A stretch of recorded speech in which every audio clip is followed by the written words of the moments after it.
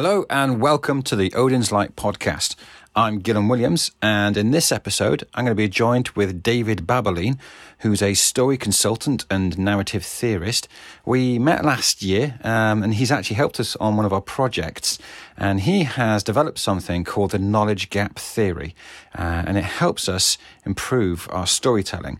I'm going to talk to him about what that means and his background, and he's going to give you some fantastic insight on how you can help improve your script writing and storytelling. The call was done over Skype, so please forgive the nature of the sound. Hopefully it's clear enough, and I hope you enjoy the podcast.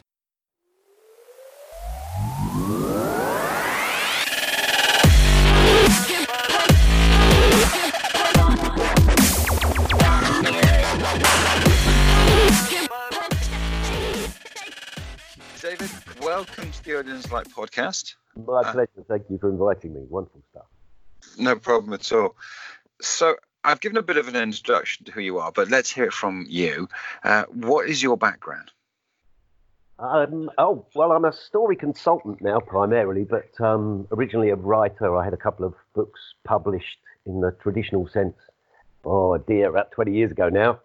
And one of them won a film story competition. So I was an author, but having won this first prize was to work with this glamorous story guru who was flying in and out of Los Angeles, helping me to structure up my novel as a film script.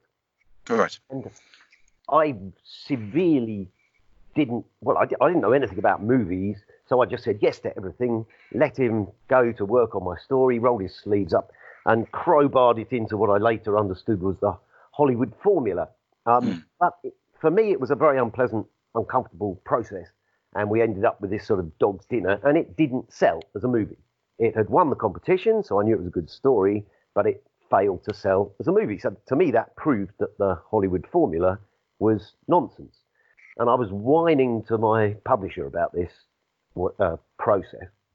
And he said to me, well, what did you expect from him? You know, if you go to third parties to help you with your story, you're almost certainly not going to be pleased with the outcome because it's not your story anymore.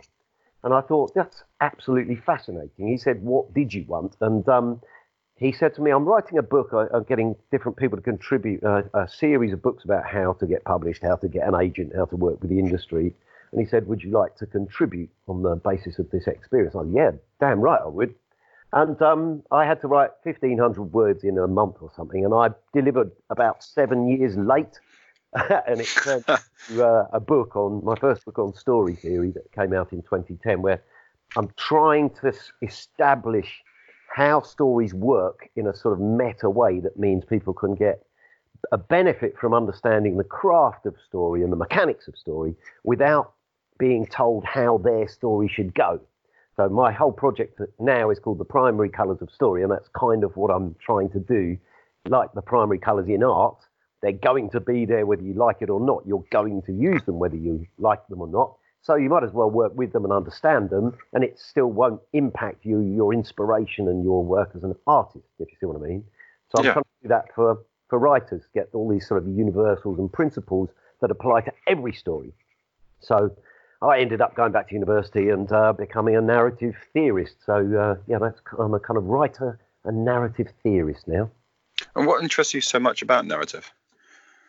It's just wonderful, isn't it? It's just wonderful. It's I think for a lot of writers, it's trying to get away from the real world is one of the secrets that you shouldn't admit to. But I think I much prefer the story worlds that I find myself immersed in than the real world. Although my children keep chiseling me back into the real one, unfortunately. But there you go.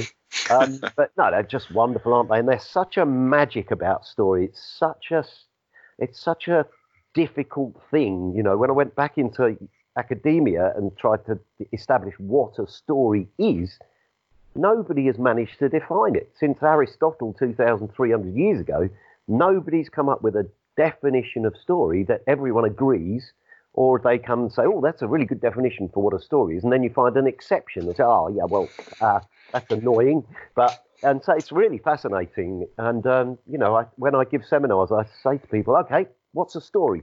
You're a room full of filmmakers or novelists. What is a story? And you just get a lot of blank faces, and it's quite shocking, really. And I tell people they don't need to be embarrassed because nobody's been able to do it for down the centuries, yeah. Oh, that is interesting. There was a point that I made the other day, and I don't know if you agree with this, but storytelling, I don't think it defines what it is, but it helps define us, because that's what separates us from the animals, is we tell stories and we explore the world through stories. Yeah.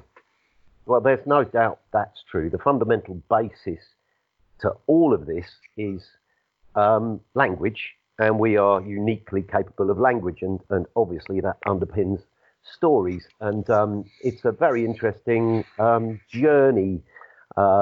If you go back 250,000 years, you've got a small bone in your throat called the hyoid bone, and it's the only bone in your body that's not connected to any other bones. And as we became more upright, that traditional image of early hominids becoming more upright, the bone responded to gravity and articulated against the falling larynx, and suddenly we could speak pretty much the same as we can now. And suddenly 10 hominids working together, coordinating their activities using sound, became the most powerful creature on Earth. That did it, changed the planet forever. And from there, if you take sophisticated cooperation to its logical extreme, you get civilization. Everything we have today goes back to the fact that we can communicate in a sophisticated manner, and that's all down to language. And the most powerful thing we can communicate is experiences. Because in nature, without language, the only way to learn something is by being there and doing it actively in real time, or copying someone else. Experience is the only way of learning something. You've got your instincts and then what you see and learn from right in front of you. Whereas with language, we can communicate concepts and ideas, and stories trigger the same mental reflexes that we use to generate a memory when we learn by direct experience. And that's why stories are so different. They trigger those same reflexes. A story is a memory. It's a portable, shareable version of a memory. And a memory is a story. We are what the memories we have, and the stories we tell are the memories we have. And the memories we have are the stories we tell. They're all linked and they're all overlapped. And they all overlap with these things called knowledge gaps. So the story is knowledge gaps, and that's the basis to my whole sort of theory, if you like, that underpins what I do. Yes, because that's the thing that I wanted to get into next, is this theory that you developed called the knowledge gap. We had a fascinating conversation about this last year at BAFTA, and I'm very keen to share this, or for you to share this with the listeners, because I'd never heard of this before. I thought that it was something that was sort of understood in the industry that I hadn't discovered yet, but it's not. This is your theory, is that right? Yeah, it is my theory. I mean, there has been a fair bit written about knowledge gaps in different ways. People had kind of identified the power in knowledge gaps in other sort of senses, but yeah, I pulled it together into a single theory of story on the basis of the neuroscience that I was just touching on just now. So if you go back to our evolutionary selves, we only understand things in the context of a narrative progression, right? We're born out of narrative. Narrative is change over time, and it all comes from the fact that the planet spins, and it gets, the sun comes up and goes down, night follows day, and tide comes in and goes out, and it gets wet and dry, and life spins up from change over time. That's the basic energy that causes life.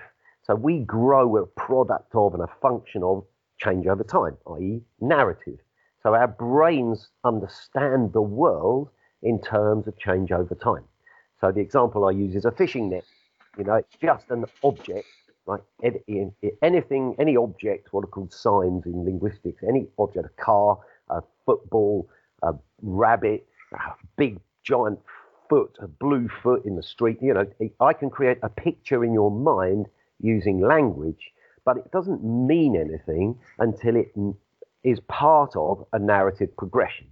So talk about a fishing net, it's just a pile of string on the dock, until it doesn't mean anything until you know what it does. Okay, so then you have a narrative progression for what a fishing net does, and you understand it within a context that ends up with a delicious meal on your table at home. You see what I mean?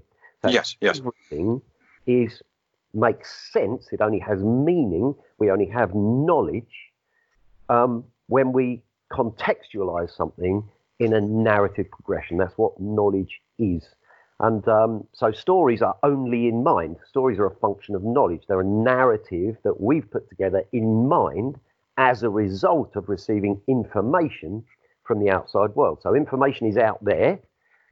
That a narrative happens all the time. So right now, a lion is chasing down a gazelle, or a spider is spinning a web, or some kids are playing football somewhere, or there's a planet orbiting a moon, or, narrative is happening all the time.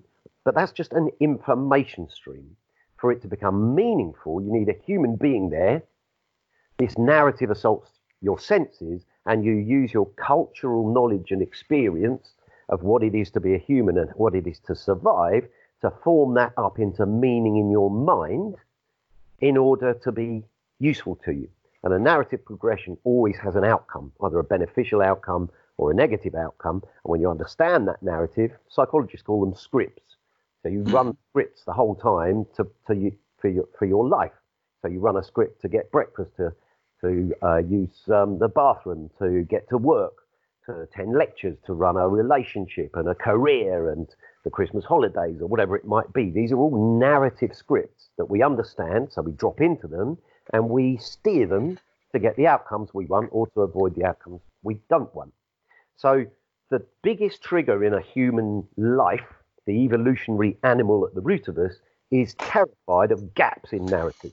Because as soon as you've got a gap, you have a lack of understanding and you have exposure, you feel that sense of risk and danger and or opportunity and excitement. So gaps in narrative trigger our most visceral sort of defensive responses, right? So you wake up at 2:38 in the morning and there's a crash downstairs, the classic bump in the night. You've got an amount of narrative there. There's a narrative unfolding, but it's got gaps in it. And you can't just say, whatever, and go back to sleep, because your brain, the animal brain in you is going, there's a gap here, there's gaps, there's danger, there's something I can't complete this narrative. And until you can complete it and fill those gaps, you can't calm yourself and settle your mind and go and carry on with your life, right? You have to go and find out what it is. You see what I mean? And so that's the basis to the way our minds work. That's the basis to our evolutionary advantage. What makes us so amazing is our ability to form up narratives and to live our lives by very complex narratives. All animals do, but we turn it into knowledge and we use it, and we're able to project into those gaps and create narratives which are purely speculative and rely on them, and it works. It must seem like magic to other animals if they could think about it, but that's our superpower, if you like. That means we're the alpha creature on Earth, and it's also the reason stories work. Because as soon as you leave a gap, you are pressing those buttons, those evolutionary buttons, in your audience, in your receiver. As soon as you leave a gap of any sort, and they will automatically and instinctively project information into that gap or knowledge into that gap and complete it. You can't stop yourself. If I say to you, this woman here, oh my God, she is such a... You just completed that sentence, right? Right, yeah. You can't stop yourself. You just project into that gap the best fit. Your brain does a sort of pattern matching and offers you up best fit scenarios, narrative scenarios that will complete this narrative in a way that your brain says, yep, that makes sense. I'm going to rely on that and carry it forwards. And I'm going to sort of manage my life on the basis of the best fit sense for this scenario. And the more knowledge you have, the more confident you are in the way you take your life forward. So the author's job is to make people feel unsafe and lack confidence in their own projections. And the reason we love stories is because we learn, and we're practicing like kittens, preying on each other and learning how to be better adults. We learn by projecting accurately into narrative scenarios. We are arming ourselves to survive and do well, to thrive in life. Does that make any sense at all? It does. It does. So if I can maybe sum it up to make sure I got what you mean, you're, by using the knowledge gap, you're tapping into our nature in that it creates anticipation, tension, excitement because there's a gap to fill. Yeah. And we innately want to answer that question. We want to fill that gap with something. And that something is subtext. Right. And so how does that apply to film, practically? Well, it applies to every story in any medium at all. This is the basic substance of story, is knowledge gaps. And the basic, if you think about it, there are three roles that have to be played. And this is for any story in any medium. So there are three roles. There's the author's role, or scriptwriter's role, if you like. And that role is to set up the contextual framework, which is going to have the gaps in it. So you orientate your audience to the nature of the story. And then you have the role of the characters. So the characters play their part. They deliver their actions and behaviors and interactions. They take action in their story world, and we evaluate what they're doing, and we try and predict what's going to happen, and we hope and we empathize with what they're doing. And then the third role, so we've got the author orientating us to what the story is about. Then we have characters taking action in the story world. And the third role is the receiver, the role of the receiver of the story. It's up to the receiver to create the narrative progression in mind, and you begin to build the story in your working memory and project into the gaps. So the author has built gaps into what the receiver will receive, and their job, which is the critical one, it's called storification, where you turn this narrative through your own knowledge and experience into a story that makes logical sense in your own mind. And without the receiver, that's where the magic happens, is within the mind of the receiver. That's when they're joining in and it becomes a collaborative project where they are doing half the work. That's when they take ownership. That's when you get that sense of grip that a story got you, is when you're projecting into all the gaps. Do you see what I mean? I do. And I think that if the scriptwriter understands this relationship and the power of the knowledge gap, you can play on it so that you can maybe create tension or create the gap, and knowing that the audience is going to instinctively fill that or want it to be filled. So you've got the excitement, but then you can go beyond that where they may instinctively fill it with the wrong answer, and you can surprise them with another filling of the gap that does the job but is not what was expected. Perfect. Absolutely right. Yeah, you can lead them a dance, and that's what we want. We don't want the truth. We want to be entertained. We want to be set a puzzle. And this is what I'm saying about exercising your mind in ways that are going to benefit you in life.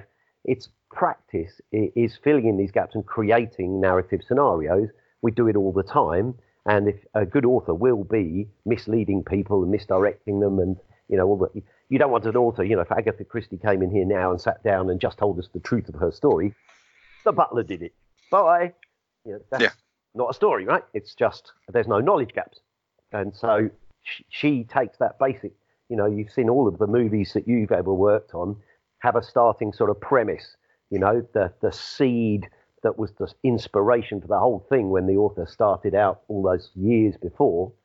And they then have to break that out into 2 hours of knowledge gaps. It starts off as a very simple premise that you could probably get across to someone in 30 seconds and deliver them a complete summary of the truth of the story. But that's not what we want. We want to be set a puzzle, and we want to have to do our bit and join in and produce it for ourselves in our mind. And the way the author does that is by leaving gaps for us to play in. What advice would you give to a scriptwriter who was maybe just discovering this, and how can they incorporate this into their story writing? Brilliant. Yeah, this is the basic craft of storytelling or story design, story crafting, is how you work with knowledge gaps. So that it is interesting. It's something you get better at as you practice. So one of the reasons I use a fishing net in my seminars is because I say to people, by the end of these seminars, I want you to see a fishing net and not say, like we did 5 minutes ago, that thing on the quay is made of string. No, it isn't. It's made of holes. A fishing net is made of holes. It constitutes, it wouldn't exist without the holes. You wouldn't have a fishing net, and it wouldn't work without the holes. It's made of holes. It'd be like trying to go fishing with a plank of wood, right? The holes are the important bit, And when you, a scriptwriter, a story creator, you need to see the holes. You need to understand the holes. And the only reason the string is there is to tell you where the holes are. So the more knowledge gaps you have, the longer they last, the deeper they run, the more they persist, and just the pure numbers of them, the more highly rated your story will be. It's quite interesting. I've actually measured a load of them in a university, which shows that I know how to have a good time. But there is a genuine correlation between the numbers and depth of knowledge gaps in a story and how popular it is. And if you think about something like Shakespeare, or poetry, if you like, massive gaps. And we have to project into those gaps to get any understanding of what's going on in a poem or in a Shakespeare play. And that's why lots of people hate Shakespeare, because they don't get it. You have to work so much harder to get something out of it. But if you do, you get this wonderful sense of satisfaction. People love it because they've had to do so much of the work for themselves. They get a much stronger sense of ownership and satisfaction from the work they've done. Whereas if you have... Yeah, it gives it more value because they've had to give something, they've had to earn it. Yeah, it's all about the receiver, and it's all about the work they do. If you imagine that you go and watch a theatre play, a Shakespeare play with a 2-year-old, the bit the author does, the framing, and the bit the characters do, the entire narration is identical for both of you. But the 2-year-old and the adult are going to get very, very different things from their capability, from the work they do and their intellectual capability to actually build the story. So you get a glimpse there of just how important the role of the receiver is, and just how interesting the relationship is between the author and the receiver, because the author is kind of encoding, setting this puzzle, and the receiver is decoding by providing the subtext, the knowledge that goes into the gaps. And that is where the skill of the author lies for me, is in crafting gaps. So when you look at a new script writer and you say, how am I going to write this scene? When you get used to the toolbox, if you like, there's only about, let's say, 50 knowledge gap types under those three categories of what the author does, the characters do, and what the receiver does. So you get quite good at crafting them. So I'll give you an example. Let's say I've got a scenario in my mind, and I'm going to give it to you as an audience, right? So I'll give you some information, and let's say a parked car. There's a car parked in a street, right? And if you've got 1,000 people watching for this scenario, none of them are going to get the scenario from that. It's not enough information. The knowledge gap is far too big. In fact, there basically isn't one, right? So I've got to go further. As the creator of this story, I haven't given enough information, and I don't want to just say what it is, because that's not story. That has no gaps in it. So, okay, I'll give you some more information. How about a car parked at a funny angle relative to the other cars? You think, oh, that's interesting, but it's still not enough. People don't get it from that. You think, okay, I have to give a bit more. So how about a car parked at a funny angle outside a bank? Right. Now, so context of the gap improves how interesting it is. Yes, and if you want to take the majority of the audience with you on the same journey, you make the gaps more and more obvious, and then the vast majority of people get the same scenario from the picture you're painting. You know, I mean, a basic knowledge gap is a question. Any form of question is obviously a gap between the question and the answer. So if a character comes up to another one and says, look, you know what, I'm going to climb that mountain. I don't care that the weather's dreadful, that it's winter, I'm going to go for it. Right? You've now got a question in your mind. Will he manage to climb the mountain without dying? And that's it. You've opened a knowledge gap, and you kind of follow this guy's progress. But as a writer, you think, well, it's not interesting enough. He's a mountaineer, and it's not, you know. So you say, well, how can I block him in? How can I make this more difficult? Say, okay, you'll definitely die. The weather's terrible, so why would you do that? Well, my mate is dying up there. He broke his leg. I've managed to get back down, but I'm going to go back up and get him. So you are definitely risking your life. And now the question changes, and you've got more empathy. Will he get back in time, and will he save his partner? And you think, well, how can I block him in again, but keep the knowledge gap, but pass doubt on what should go into the gap? So you say, okay, let's say this guy's got a wife, and she says, don't you dare go back up that mountain. You had an agreement that if one of you was in danger, you'd the other one would get back safely. You wouldn't risk your life and have two people die, and you will definitely die if you go up there. And I'm telling you now, if you put one foot on that mountain, you're never seeing these 9 children again. I'm off. You know, you've got a responsibility, right? So you keep blocking your characters in and making life more and more difficult whilst keeping the question open. And then, as you said before, change it, keep changing it and twisting things so that you keep the brain of the receiver actively trying to project into those gaps all the time.